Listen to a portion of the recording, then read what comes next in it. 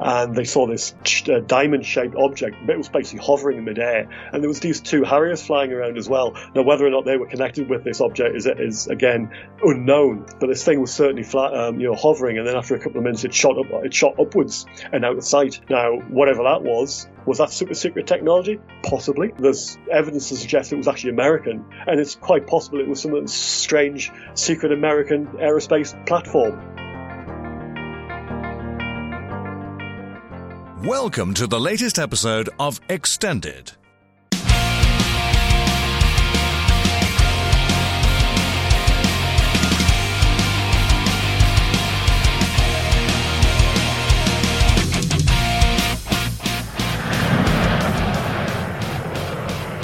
Email us now.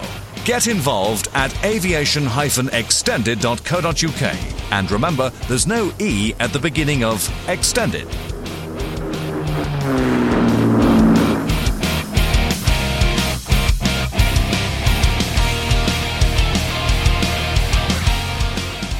Extended. It's time to talk aviation.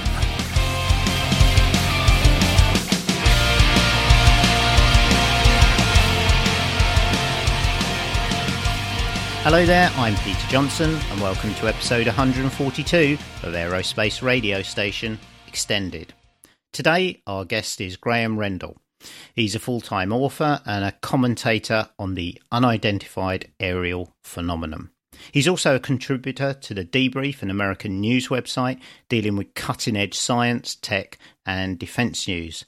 He writes articles on the subject for UAP Media UK and is a frequent guest on various podcasts looking at UAP. Graeme has also held a strong interest in aviation, and particularly in World War II history, and has authored many aviation-related books. And Graeme, in the 90s, was also an editor of an amateur aviation magazine. So with all that said, Graeme, welcome to Extended. Hello, Peter. How are you doing?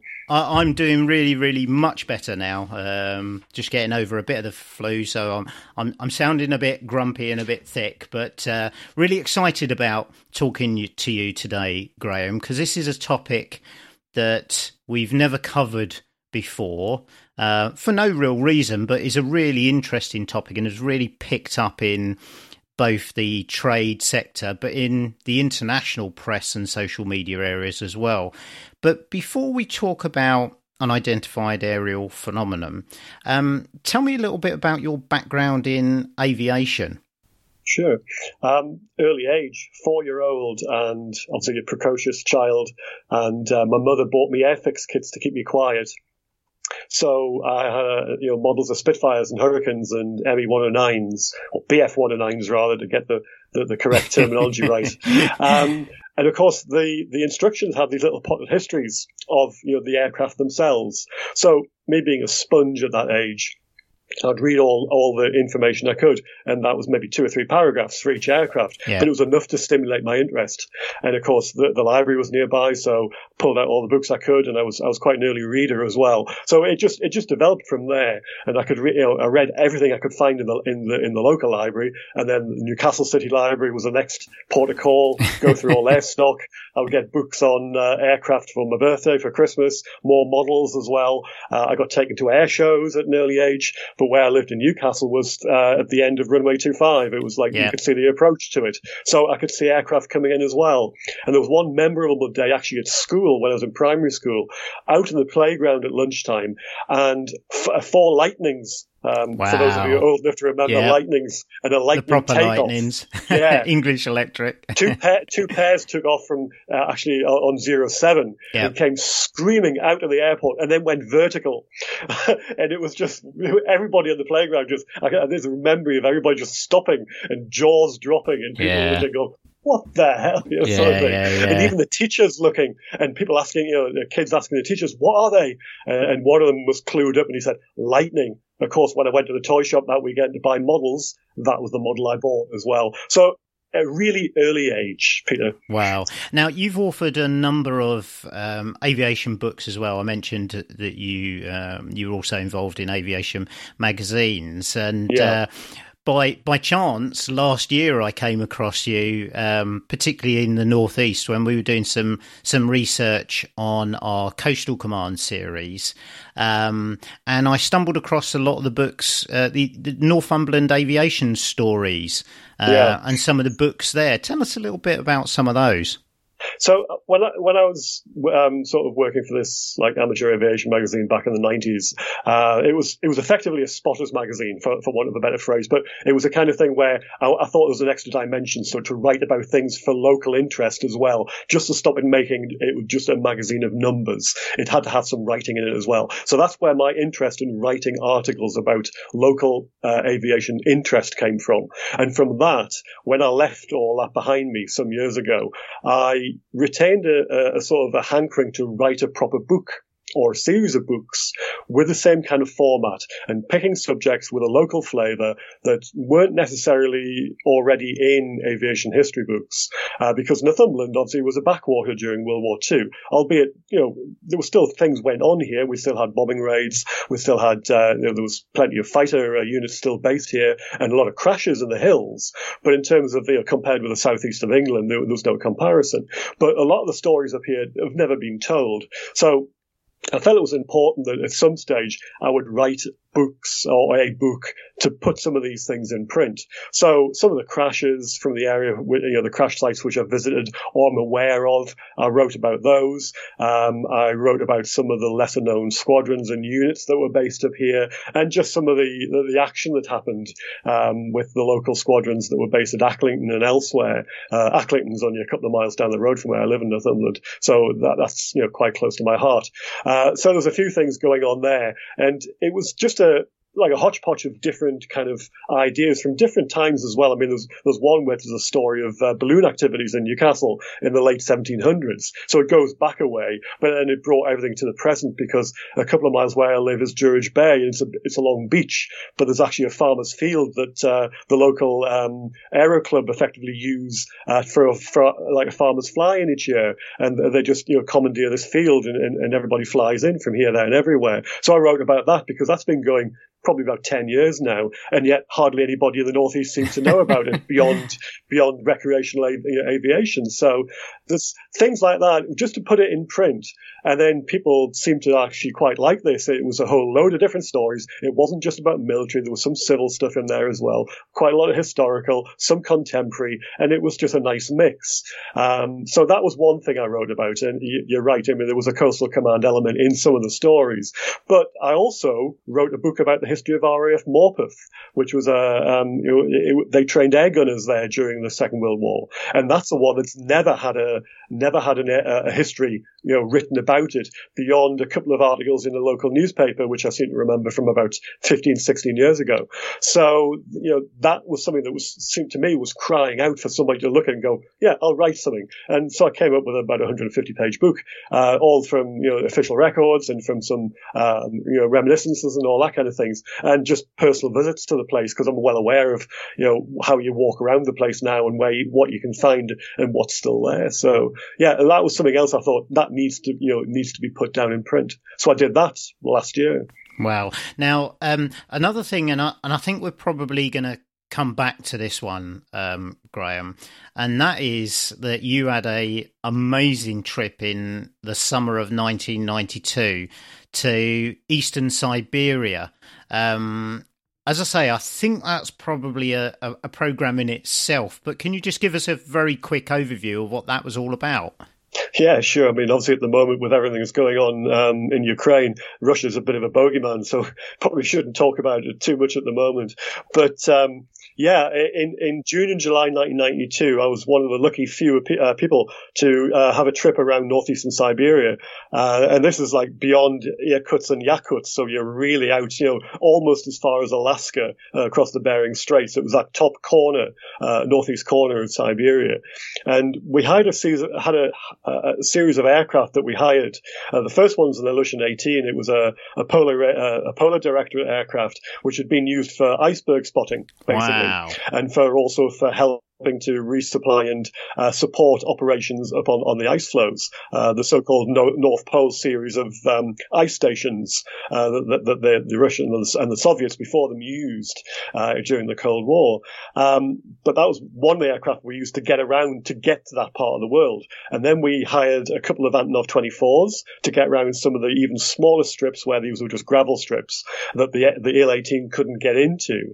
And some of them were actually diversion fields because some of the airfields flooded during the summer and during the spring and summer. And there was one actually that did flood, where, and there was one where there was an alternate airfield. So some of the places were a bit kind of dodgy getting in and out of.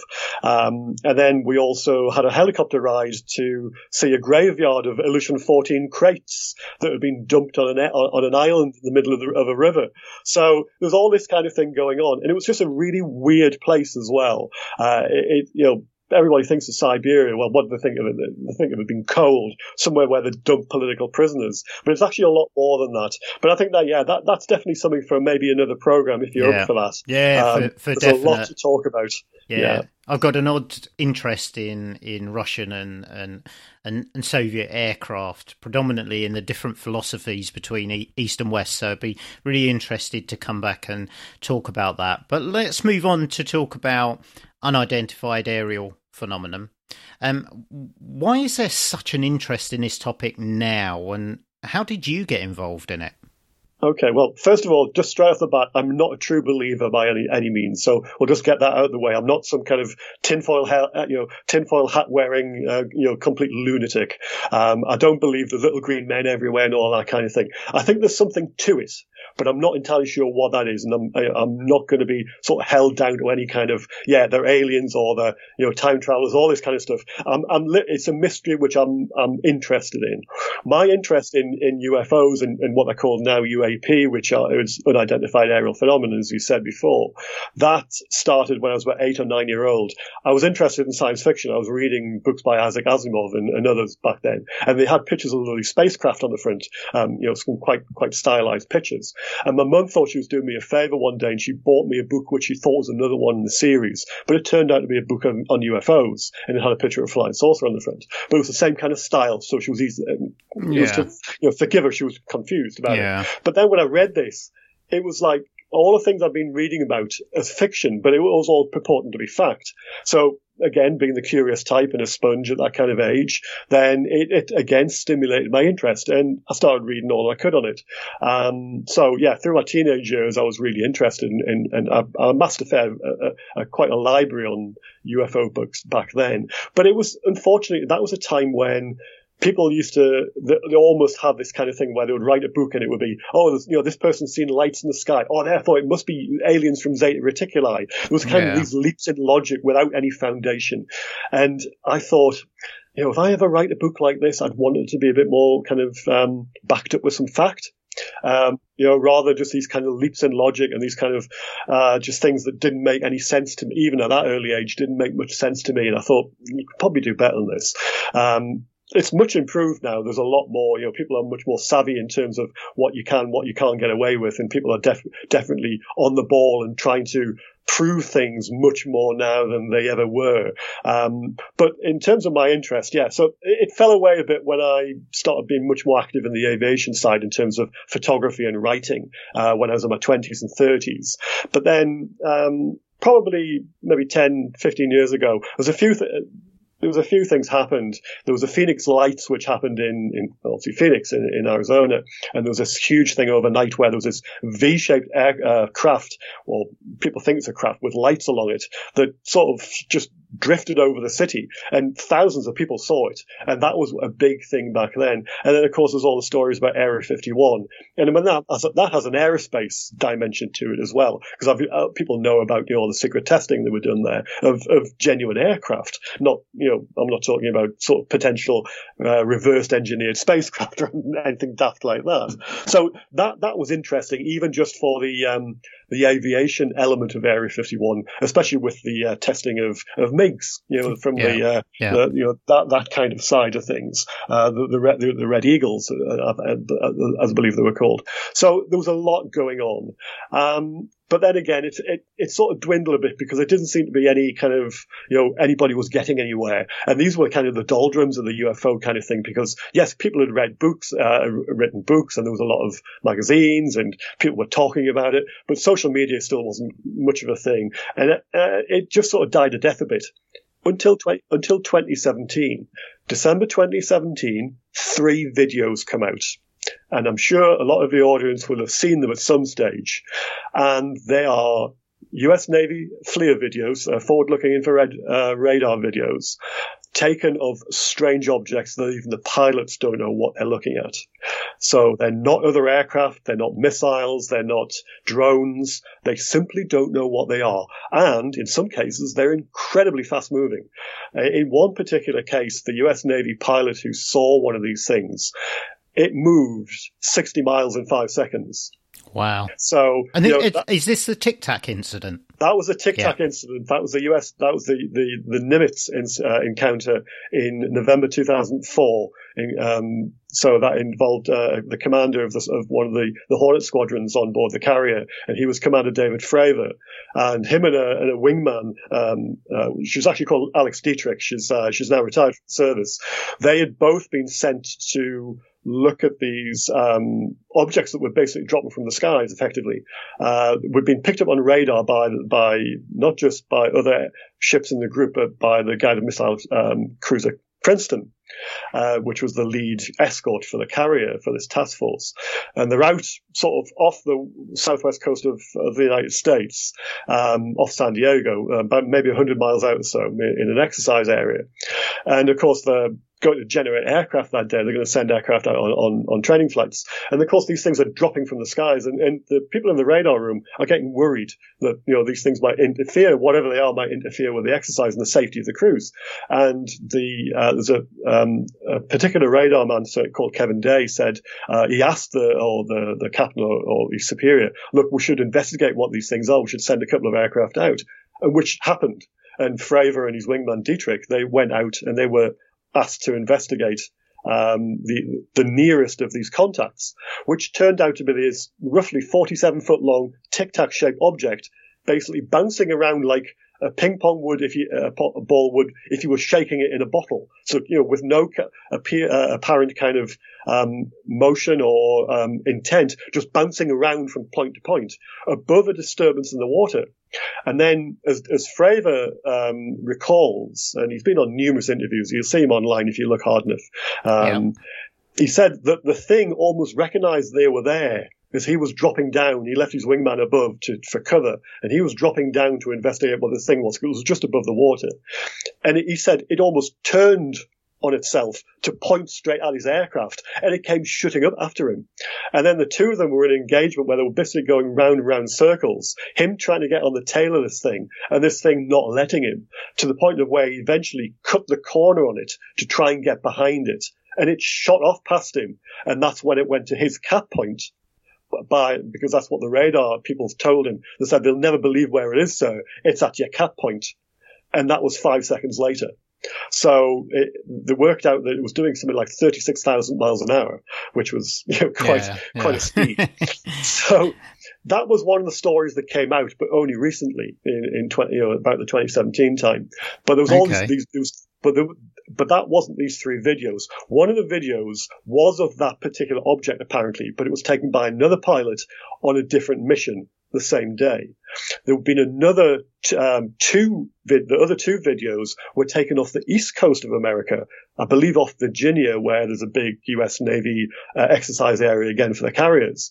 And other pilots on the squadrons on the ships there had also seen these things, to the point where at least one of the pilots, Lieutenant Ryan Graves, who has been on various programs as well to talk about this, said that at one point they were seeing them practically every day.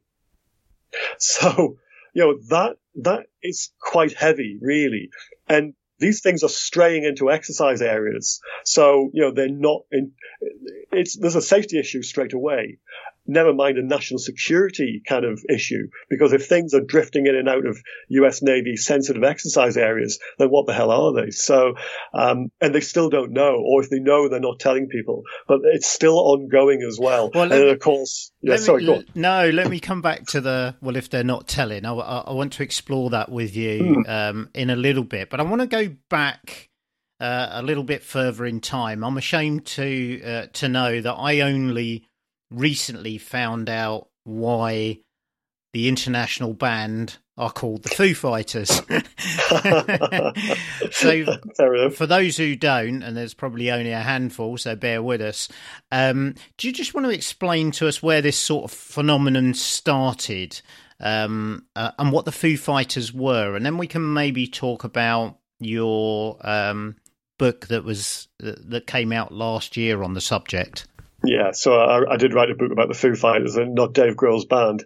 So during the Second World War and towards the latter 6 months, so you're looking from a period of November 1944 to the end of the war in Europe, there were a series of sightings of strange, effectively balls of light that were seen by or reported by American night fighter crews who were based in eastern France and eastern Belgium. So we're looking at two particular squadrons. The first, the reports that actually led to that name being coined were from the 415th Night Fighter Squadron, who were based in Nancy in eastern France during the winter of 44-45. But also the 422nd Night Fighter Squadron, who were based in Florence in Belgium. Their crews were also seeing these things. And actually, even though when you look at UFO books up until even the mid-1990s, they don't mention, because the researchers really weren't aware of this, but in northern Italy, crews based further south in Italy from the 416th and the 414th Night Fighter Squadrons, again, US Air Force, Army Air Force squadrons, were also seeing them over the likes of the Po Valley in northern Italy. So these things were described as balls of light, but they weren't just flying around randomly. Often, and actually more often than not, were following the night fighters, or in some cases were sitting off their wings and maintaining a station with them, and occasionally sitting off the nose of the aircraft and then flying off after a while. They weren't hostile, but the crews were really worried because they thought they were just some kind of German secret weapon. And in one particular case, it was happening night after night. Now, according to accepted wisdom, the name of the Foo Fighters, that name was actually coined at the end of November 1944, which is true. But and people think, well, that's when it started, and there's a reason for that, which I won't get into. But actually, the phenomenon had actually started long before that. And I found in the war diaries of some of these squadrons that there were reports going back to September 1944 for the Americans. And actually, if you look at RAF squadron records, some things like this had been seen as early as March 1942, and they're in the squadron records, later on as well, and in intelligence records from Operational Research Section of Bomber Command. So it's not something that pilots are making up as a nice story 40, 50 years later kind of thing, or people are writing to sell a few books. There actually are in the official records, which is quite frankly amazing. But if you go back to the name itself, I mean, the reason why that name was coined, there was a popular American cartoon strip called Smokey Stover, and he was a cartoon fireman. And one of his catchphrases was, "Where there's foo," as in F-E-U, the French word for fire, there's fire. And so that's where Foo Fighters, or F-O-O, fighter came in. And it was a radar operator from the 415th, a chap called Donald Myers, and he'd actually been witness to one of these balls of light on at least one occasion, and possibly more, in November 1944.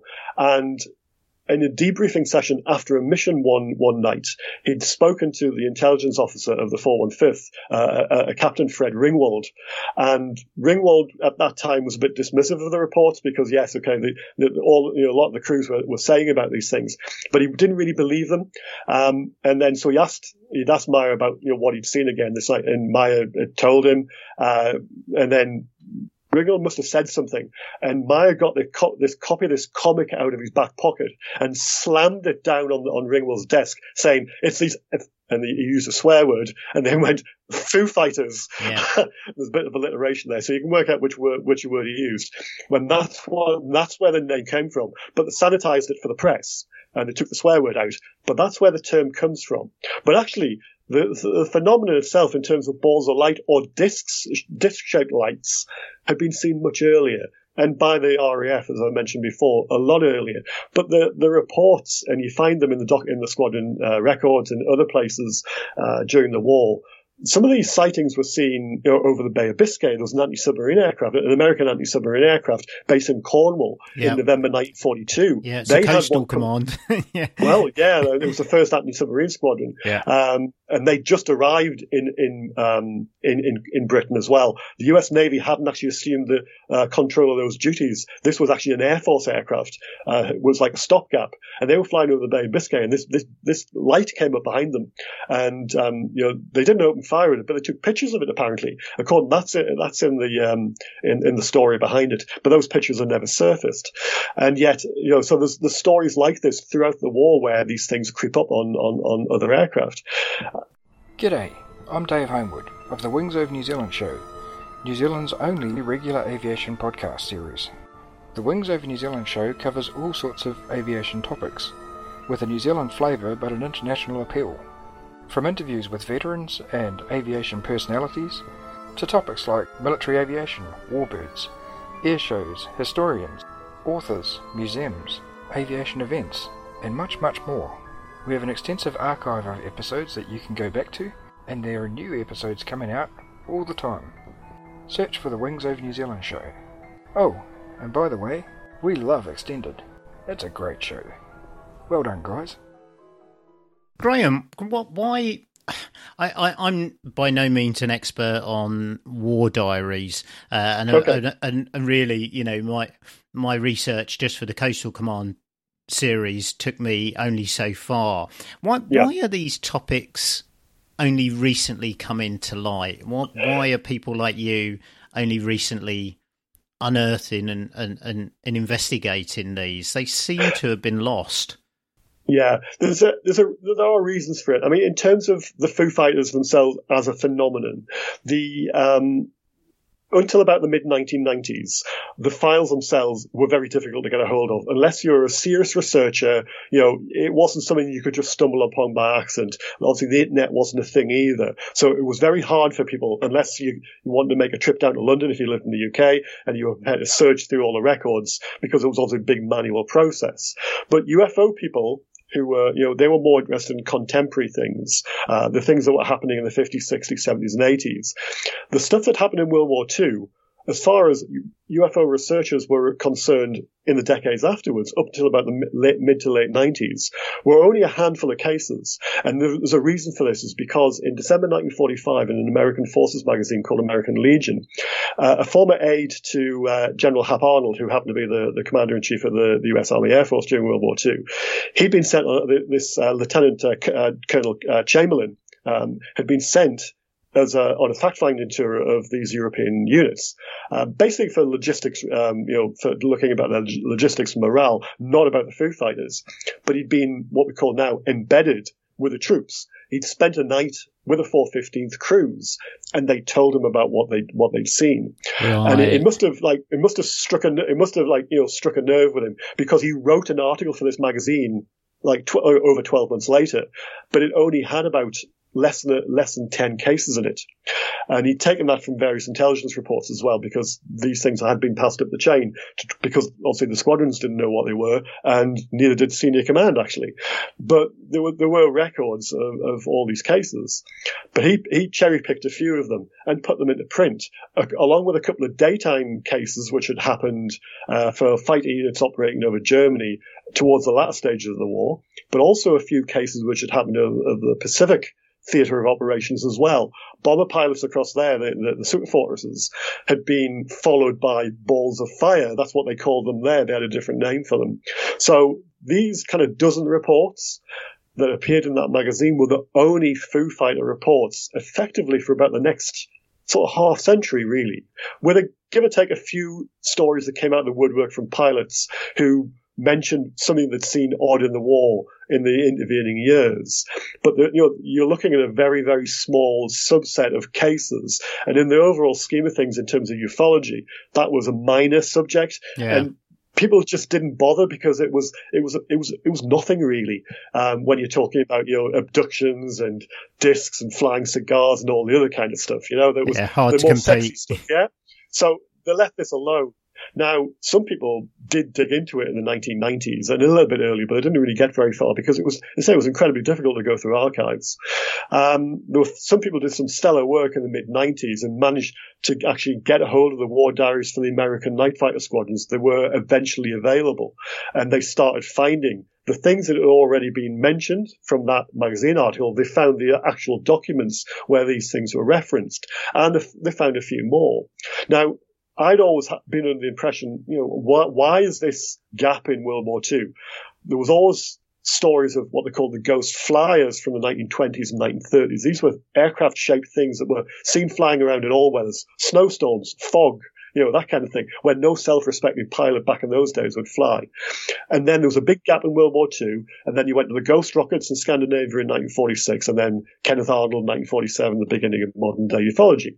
But I wondered why there was this big gap in World War II, where there was all these pilots flying around, tens of thousands of airmen in the skies every night and every day. Yeah. Why weren't they seeing things? Why were these things being reported?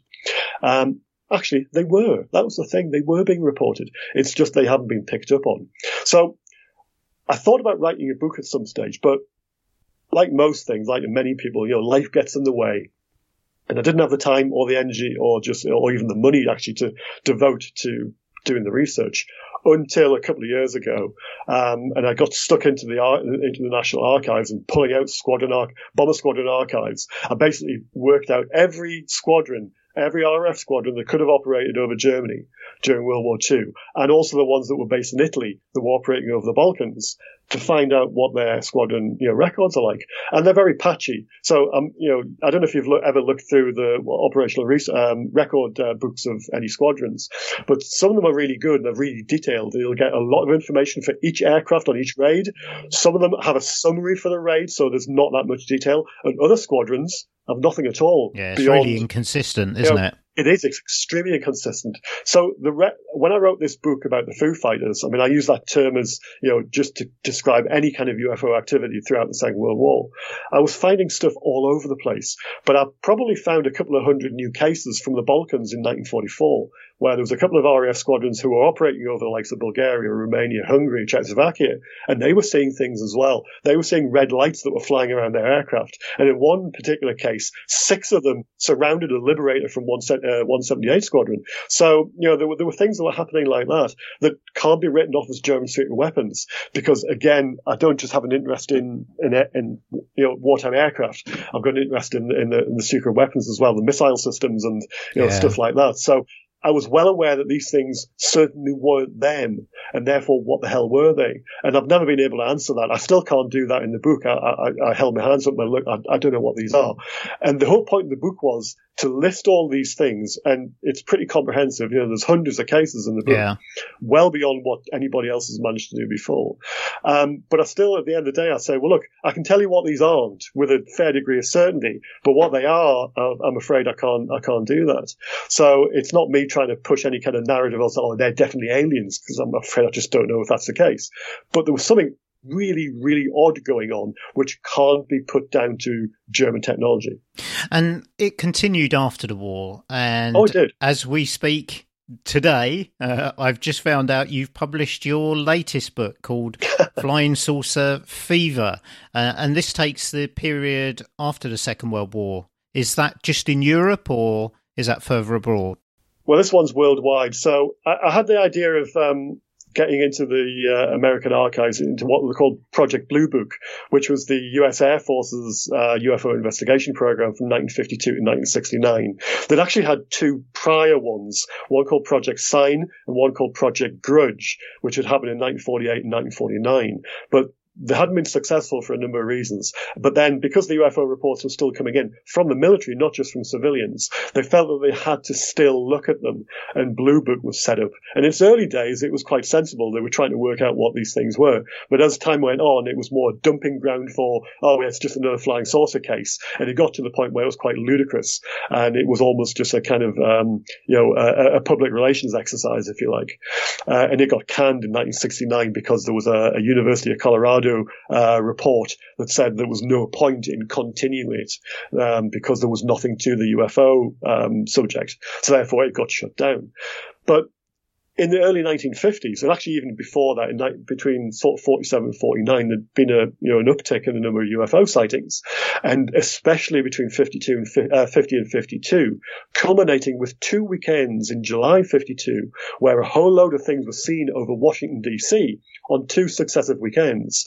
And these weren't just lights in the sky, they were picked up on radar as well. And airline pilots who were flying into Washington National had been asked to, can you turn around and have a look and see what this is? And they were seeing them as well. And then, of course, they were sending jet interceptors up. But as soon as the interceptor turned up, these things vanished. And then, of course, when these early jets were quite low on fuel, they didn't have much in the way of fuel reserves, they had to go back to base. Yeah. These things reappeared again. So there was 2 weekends over the nation's capital that really sort of galvanized, public kind of, fears, I suppose, because people thought, there might be Soviet in origin as well, because there's always that kind of going on in the back of people's minds. And they had to drag out some director of intelligence to the US Air Force to have a press conference with all these, people from the press corps saying, what's going on? Why can't you tell us what these are? Why are they over the Capitol? This kind of thing. And it did stir things up quite a lot. But there weren't just cases in America. There were cases in Europe. There were cases in Africa, South America, and in Russia as well. They're all in the book. But I concentrated on aerial encounters, not people on the ground. These are all pilot and aircrew encounters. But they're all based on documents as well. So it's not just the people talking. It's actually things I can back up from. This is the document I got this information from. So, and a question then on some of those stories, and the credibility, shall we say, of some of those stories. Yeah. Predominantly, we've talked so far about military pilots. Yeah. Seeing and reporting this. Is there a fair balance between that and civilian reports from that period? Certainly earlier on there were more civilians, or there was a more of a parity between the civilian and the military side. The civilian, there were certainly airline pilots who were seeing them. So, you see people flying around in DC-3s and DC-4s and early Convairs were definitely seeing these. And so you got of Eastern Airline pilots and United Airline pilots and some of the smaller carriers as well in the States. But you've got also carriers in Europe, Air France pilots. You have ones who are flying in Africa, in South America, who are seeing these things. But as time went on, there was a bit of stigma crept into the civilian side of things. So, of course, a lot of stuff went into the newspapers. And I think as time went on, some of the companies got a bit worried that it would it would have a kind of impact on their public standing. Do they want to be associated with it? So this got to the point where there were less reports, or the pilots themselves thought that they might be open to ridicule, which certainly went on, from other colleagues, until, of course, they saw them as well, because there was a fair bit of that went on. But also in the military, that thing happened as well, because pilots were seeing things, and during the war they got a lot of stick from their squadron mates when they said, yes, I've seen something really strange, I don't know what it is, but then they saw them as well. So that happened, but it happened in the post-war world as well. And of course there was this sometimes dismissive attitude by the intelligence officers who were taking the reports down, but also when they got past a higher authority, nothing came back, and a lot of the time it was just, you've seen nothing more than a meteor or Venus or a flock of birds or something. Yeah. Well, how would you feel if you're a professionally trained pilot with a reputation to uphold, and then you've seen something really strange and you've taken the trouble to report it, and you've gone through the process of going in depth into what you saw and when you saw it and what it looked like, all this kind of thing, and then for the powers that be to come back and say, you just saw a meteor. And you'll have seen meteors in flight. You'll have seen Venus. You know what it looks like. They're all highly trained people. Yes, okay, pilots they're human, and they can be fooled occasionally, but not to the scale where people are being fooled time after time after time by, say, weather balloons. You've got the information about weather balloons. You can tell where they're being launched because they're in the records. The weather information is in the records about the heights and the wind speeds. So you can even work out where these balloons should have been at certain times. And half the time they're not in the places where the powers that be said, "Oh yeah, that's what you saw." So a lot of things just don't stack up. Now, what these things that the pilots were saying is anybody's guess. I just don't know. And I'm not going to sit here and tell you I know what they are, because that's just a mug's game. Yeah. And I'm sure there are people out there who, say, yes, inverted commas, I know what's going on. And if anybody tells you that, then run in the other direction, because they do not know what they're talking about. It just doesn't do anybody any favours. Did you know that the first G-suit for British pilots was essentially a chest-high pair of fisherman's waders which were filled with 2 gallons of water? The water automatically squeezed the pilot's legs as positive G was applied. Did you also know that the Islamic Republic of Iran Air Force's oldest McDonnell Douglas F-4D Phantom is set to clock up more than 70 years in service, having been delivered in 1968 and now subject to life extension programs taking it to 2040? If your answers to the above are yes, you're probably a regular reader of the Aviation Historian, the quarterly journal that explores the less well-trodden paths of flying history. If your answers are no, visit theaviationhistorian.com and see what you're missing.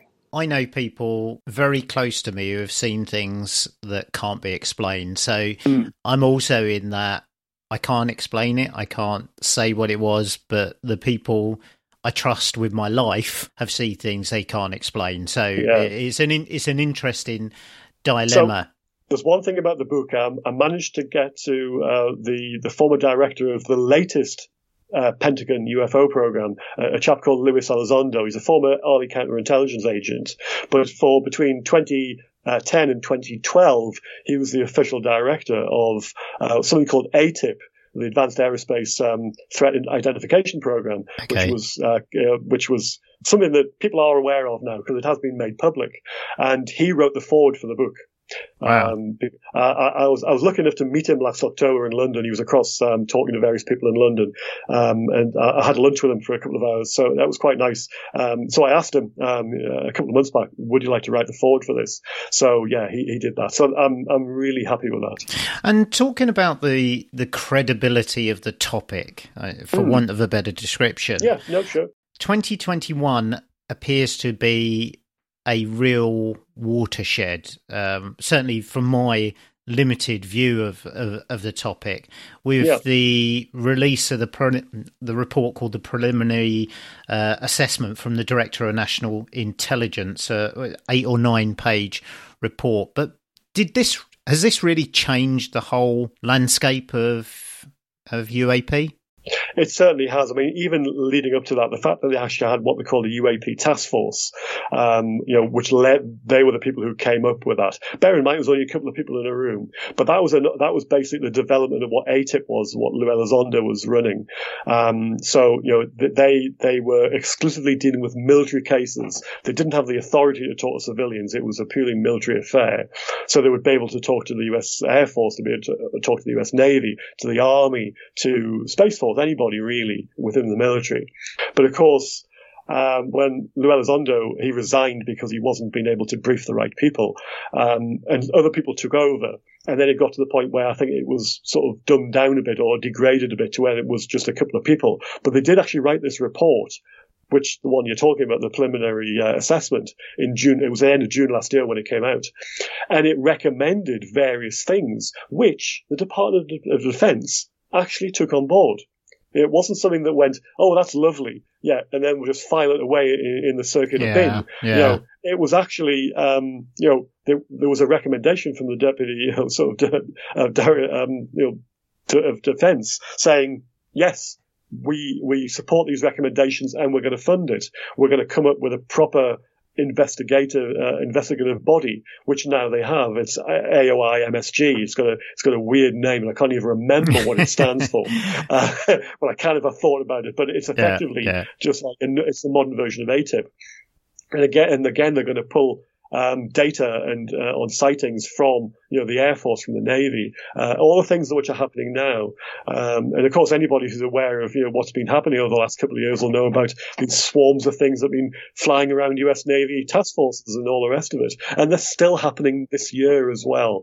So but of course they'll get the good stuff. And there's congressional oversight here as well. So that's another thing. It's not just the military talking to themselves. It's actually the lawmakers, the people who are in the overseers of the intelligence world, the people who have oversight. They're getting to grips with the raw information, the stuff that we will never see, or if we'll see 30 years down the line. But they're seeing this stuff, and they'll be able to make more informed decisions rather than just somebody coming along saying, "Oh, I've seen a UFO." That's all very well going to your senator or your MP and saying that, but that doesn't get you anywhere. Whereas this does, because it's coming from the horse's mouth and it's backed up by radar information or by FLIR videos. All this kind of stuff that actually says, yeah, there's something going on here. Might not know what it is, but it's tangible, and it's something we can then throw money at and try and work out what the hell it is. And even if it is just to rule out Russia or China, I mean, but then again, you look at what Russia are using over Ukraine at the moment, the Orlan 10 and Orlan 30 drones, where they're radio-controlled aircraft, aren't they? They're nothing more. They're held together by gaffer tape a lot of the time when you see them. Now, they're not sophisticated. They're not going to do the kind of things that have been reported around the US Navy. So, have the Russians got anything like that? Probably not, because they'd be using them already if they had. So none of it really makes sense. But yeah, it's definitely a sea change. Now, whether that continues and whether they stick with it and whether they honour these pledges that they've made is another debate. But hopefully, we're in a bit of a watershed here. Yeah, and you and your colleagues have set up UAP Media UK. Yeah. Tell me what that is, why you've done that, and the sorts of things that you talk about, discuss, and act upon. Well, I was basically drafted in last April as a writer for them, so because they were aware that I had an aviation interest and they wanted somebody who had a bit more of a background from aviation, because that was something they were lacking. And the guys had actually set it up a couple of months earlier, and it's basically to be like a bridge between the press and the people who know stuff. So the likes of the Lou Elizondos of this world, because we have contacts, we know him, and therefore we're a bridge between people who may want to have a more informed debate. Yeah. Because you see the kind of like clickbait stories in the media, and I'm not going to mention any names here of publications, but you all know the kind of thing that happens. There's actually one that appeared in the story in a newspaper today as well, which is crazy. But to actually make it a more legitimate and a more rational debate, you've got to get rid of all this kind of this weird stuff and this strange stuff, the bit that people just roll their eyes at, because you're not going to get politicians engaged in that either when they've got this, just stupid stuff that doesn't make any sense and people do just switch off. So, and also we push people in the direction of journalists and basically say, look, these people are credible, they're rational. You don't need to write a story which is a kind of a hit piece or a crazy piece. This is something that's actually real, it's tangible. And so we get journalists on side. We're cultivating relations with them as well. So we've got people that we can call on if we need to get a story out there. Yeah. But also, again, we're a bridge between politicians and media people and the people who were actually directly engaged in investigations in an official capacity in the military or in the intelligence world. So we have a lot of contacts, and I guess that's what we do. We put people in touch with each other, whereas they may not have been able to do that before. And if people want to talk to us, we're happy to do that, just to get the word out there that it's a proper debate. It's the one that people should be having, along with everything else that's going on in the world, of course. But it's not something that people should just sweep under the carpet, and it's certainly not something that the MOD should just say, oh, look, in the last 50 years, there's been nothing of defence significance, because that's patently, I wouldn't use another swear word here. Okay. So. No, I understand that position, and I want to come back to a couple of the topics you have. You've got like some discussion points, like a blog, but they're discussion points. And I want to come back, maybe not challenge you on something, but ask your opinion. But I just wanted to pick up that point about the British Ministry of Defence. We've seen the Americans come out in public, and whilst we may or may not be sceptical about are we hearing all the truth, you only have to read that 8 or 9 page article, the assessment, to realise there's some depth to that. Where's the British Ministry of Defence? Where's the British government stand on unidentified aerial phenomena? Well, they don't, because there's that mantra. There was a House of Lords debate that happened last year, shortly after the release of the preliminary assessment, and the minister stood up in the House of Lords and said, the last 50 years, nothing of defence significance, and that is the mantra they keep falling back to, and that just stymies any kind of debate, any kind of movement forward. But we know that the Five Eyes network, the intelligence sharing apparatus, works in terms of UAP as well. That the Americans have shared information with their allies. So you're talking about Britain, Canada, Australia, and New Zealand. So it's only right to assume that information like this will have ended up somewhere in the MOD. Now, whether they choose to, actually do anything with it is up to them. If they're prepared to stick their head in the sands and say, look, there's nothing here, nothing to see here, move on, then, well, they may have a shock coming, because we have had incursions over the UK airspace, within the last 50 years. Now, whether, what those are is unknown, but anything that's flying over that can't be explained should be a defence significance, because you can't have things flying over your country that you don't know what they are, because surely that is a national defence matter. And it would be in America, because they've certainly sent up jets for things that they don't know what they are, and I'm sure we do the same. And there are stories, and backed up with a certain amount of documentation, that things have happened over the last 50 years, and yet the MOD have this kind of fallback position where we just don't want to talk about it. Nothing's happened. Move along.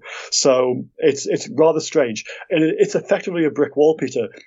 We bang our heads against it when we try to get any information out of the MOD in terms of anything that's happened beforehand, and they're just not having it. Now they're very good at that, and of course they invented this. Britain invented the spy game, so they're great at that kind of thing. But yeah, there's something to it. I mean, you've only got to look at the Calvin incident from August 1990 of that strange object that those two. Well, actually, they were poachers. They weren't hikers. There's a little thing for you. They photographed one evening. It was the 4th of August 1990. It was an evening in the hills north of Pitlochry, and they saw this diamond-shaped object. It was basically hovering in midair, and there was these two Harriers flying around as well. Now, whether or not they were connected with this object is again unknown. But this thing was certainly hovering, and then after a couple of minutes, it shot upwards and out of sight. Now, whatever that was that super secret technology? Possibly. There's evidence to suggest it was actually American, and it's quite possible it was some strange secret American aerospace platform. Yeah. But why were the Brits aware that the Americans were testing it?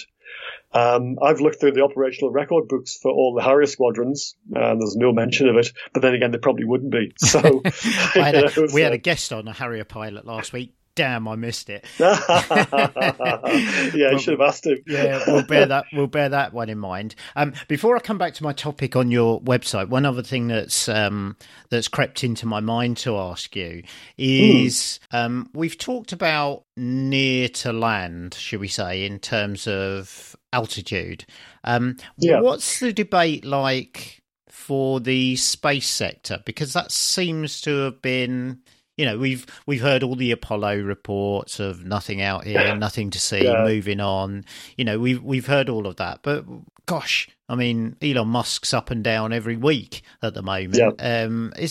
What's the space sector's view on UAP?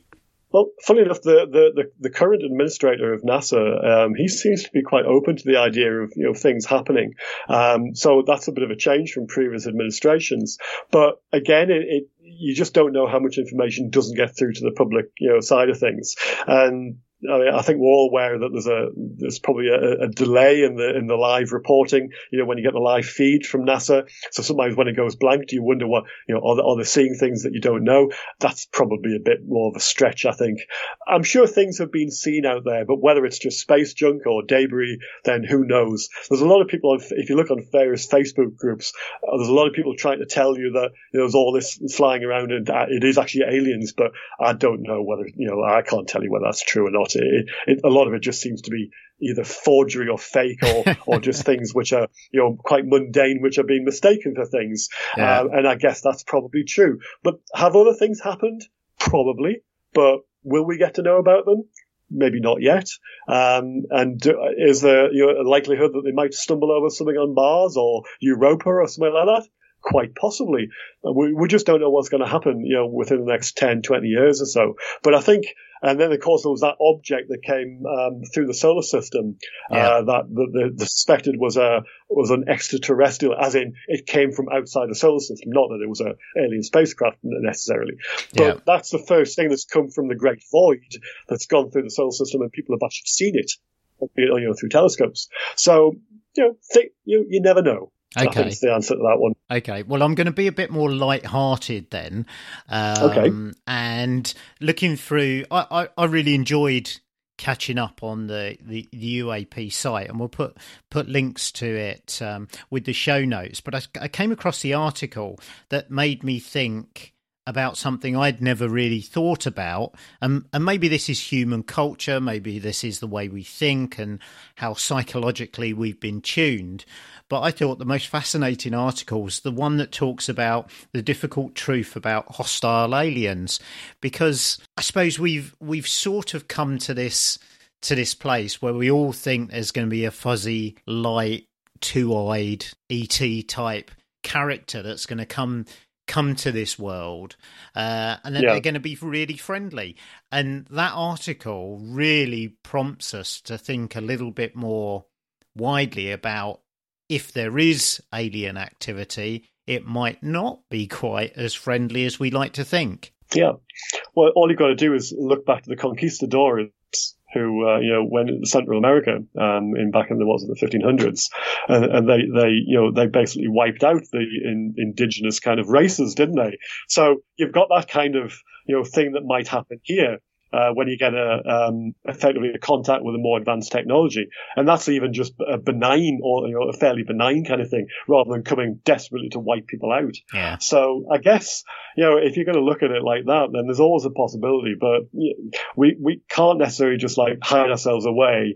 We do have to sort of make exploration, because the human species is, we are explorers. We want to know what's around, over the next hill, or what's beyond the next moon kind of thing. So we do look outwards rather than inwards. Yeah. So, maybe at some point in history, it might not be in my lifetime, it could be, 100 years, 200 years time, we'll probably bump into something else, whatever something else is.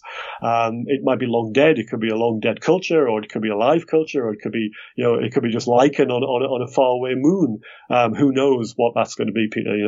Nobody can tell at this moment. Wow. This is such a fascinating topic. I can't but think, Graeme, we'll need to have you back. I think we'll need to get you back just so we can have, a bit more of an open debate about the topic. But what I'd like to do is find out where we can find you online. Where can we find some of these books? As I said, one published just today on the topic, on social media. Yeah, so I'm mostly active on Twitter. So my handle on Twitter is at Borders750. If you look on Amazon, if you search for my name, Graeme Rendall, you'll find the books that I've written or published. My website is RivaCountryBooks.com. So that's the one there. That's Riva as in Border Reivers. And I'll put a link to that in the show notes. That's really useful. Graeme, Thank you so much. Fascinating debate. No, you're welcome. Thanks for the invitation, Peter. I've really enjoyed that. Thank you. Good. Well, that's it. We'd like to thank White Harts and Peter Dixon, as well as the wider extended family of supporters, including the aviation historian, the Aviation Enthusiasts Book Club, and Aircrew Book Review. You can find me at Nascot Hornet on Twitter, and you can find Gareth, Tim and Ellie on the extended Twitter, Facebook and Instagram feeds. And that's it with the arrival of the music. It's goodbye from Graeme. Goodbye. And it's goodbye from me, Peter Johnson. Remember, stay tuned to this frequency. That is, of course, Aerospace Radio Station Extended.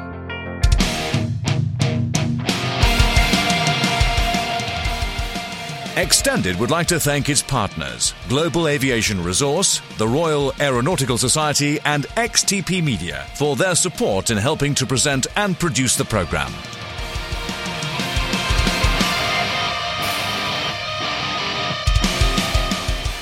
Our legal policy and use of our material can be found on our website. Please do ask before using anything you hear. The programme's produced with a Creative Commons licence. The cockpit's very cramped, you've got leg restraints on, you're sat on a seat that's got explosives in it. Just taking me on the trip of a lifetime in a F-18F Super Hornet. Knowing how to recognise a store being taught like visually and the basic PPL, it wouldn't bother me. Thanks for listening to Extended. And don't forget, we want you to contact us. Get involved at aviation-extended.co.uk is the email address you need. Extended.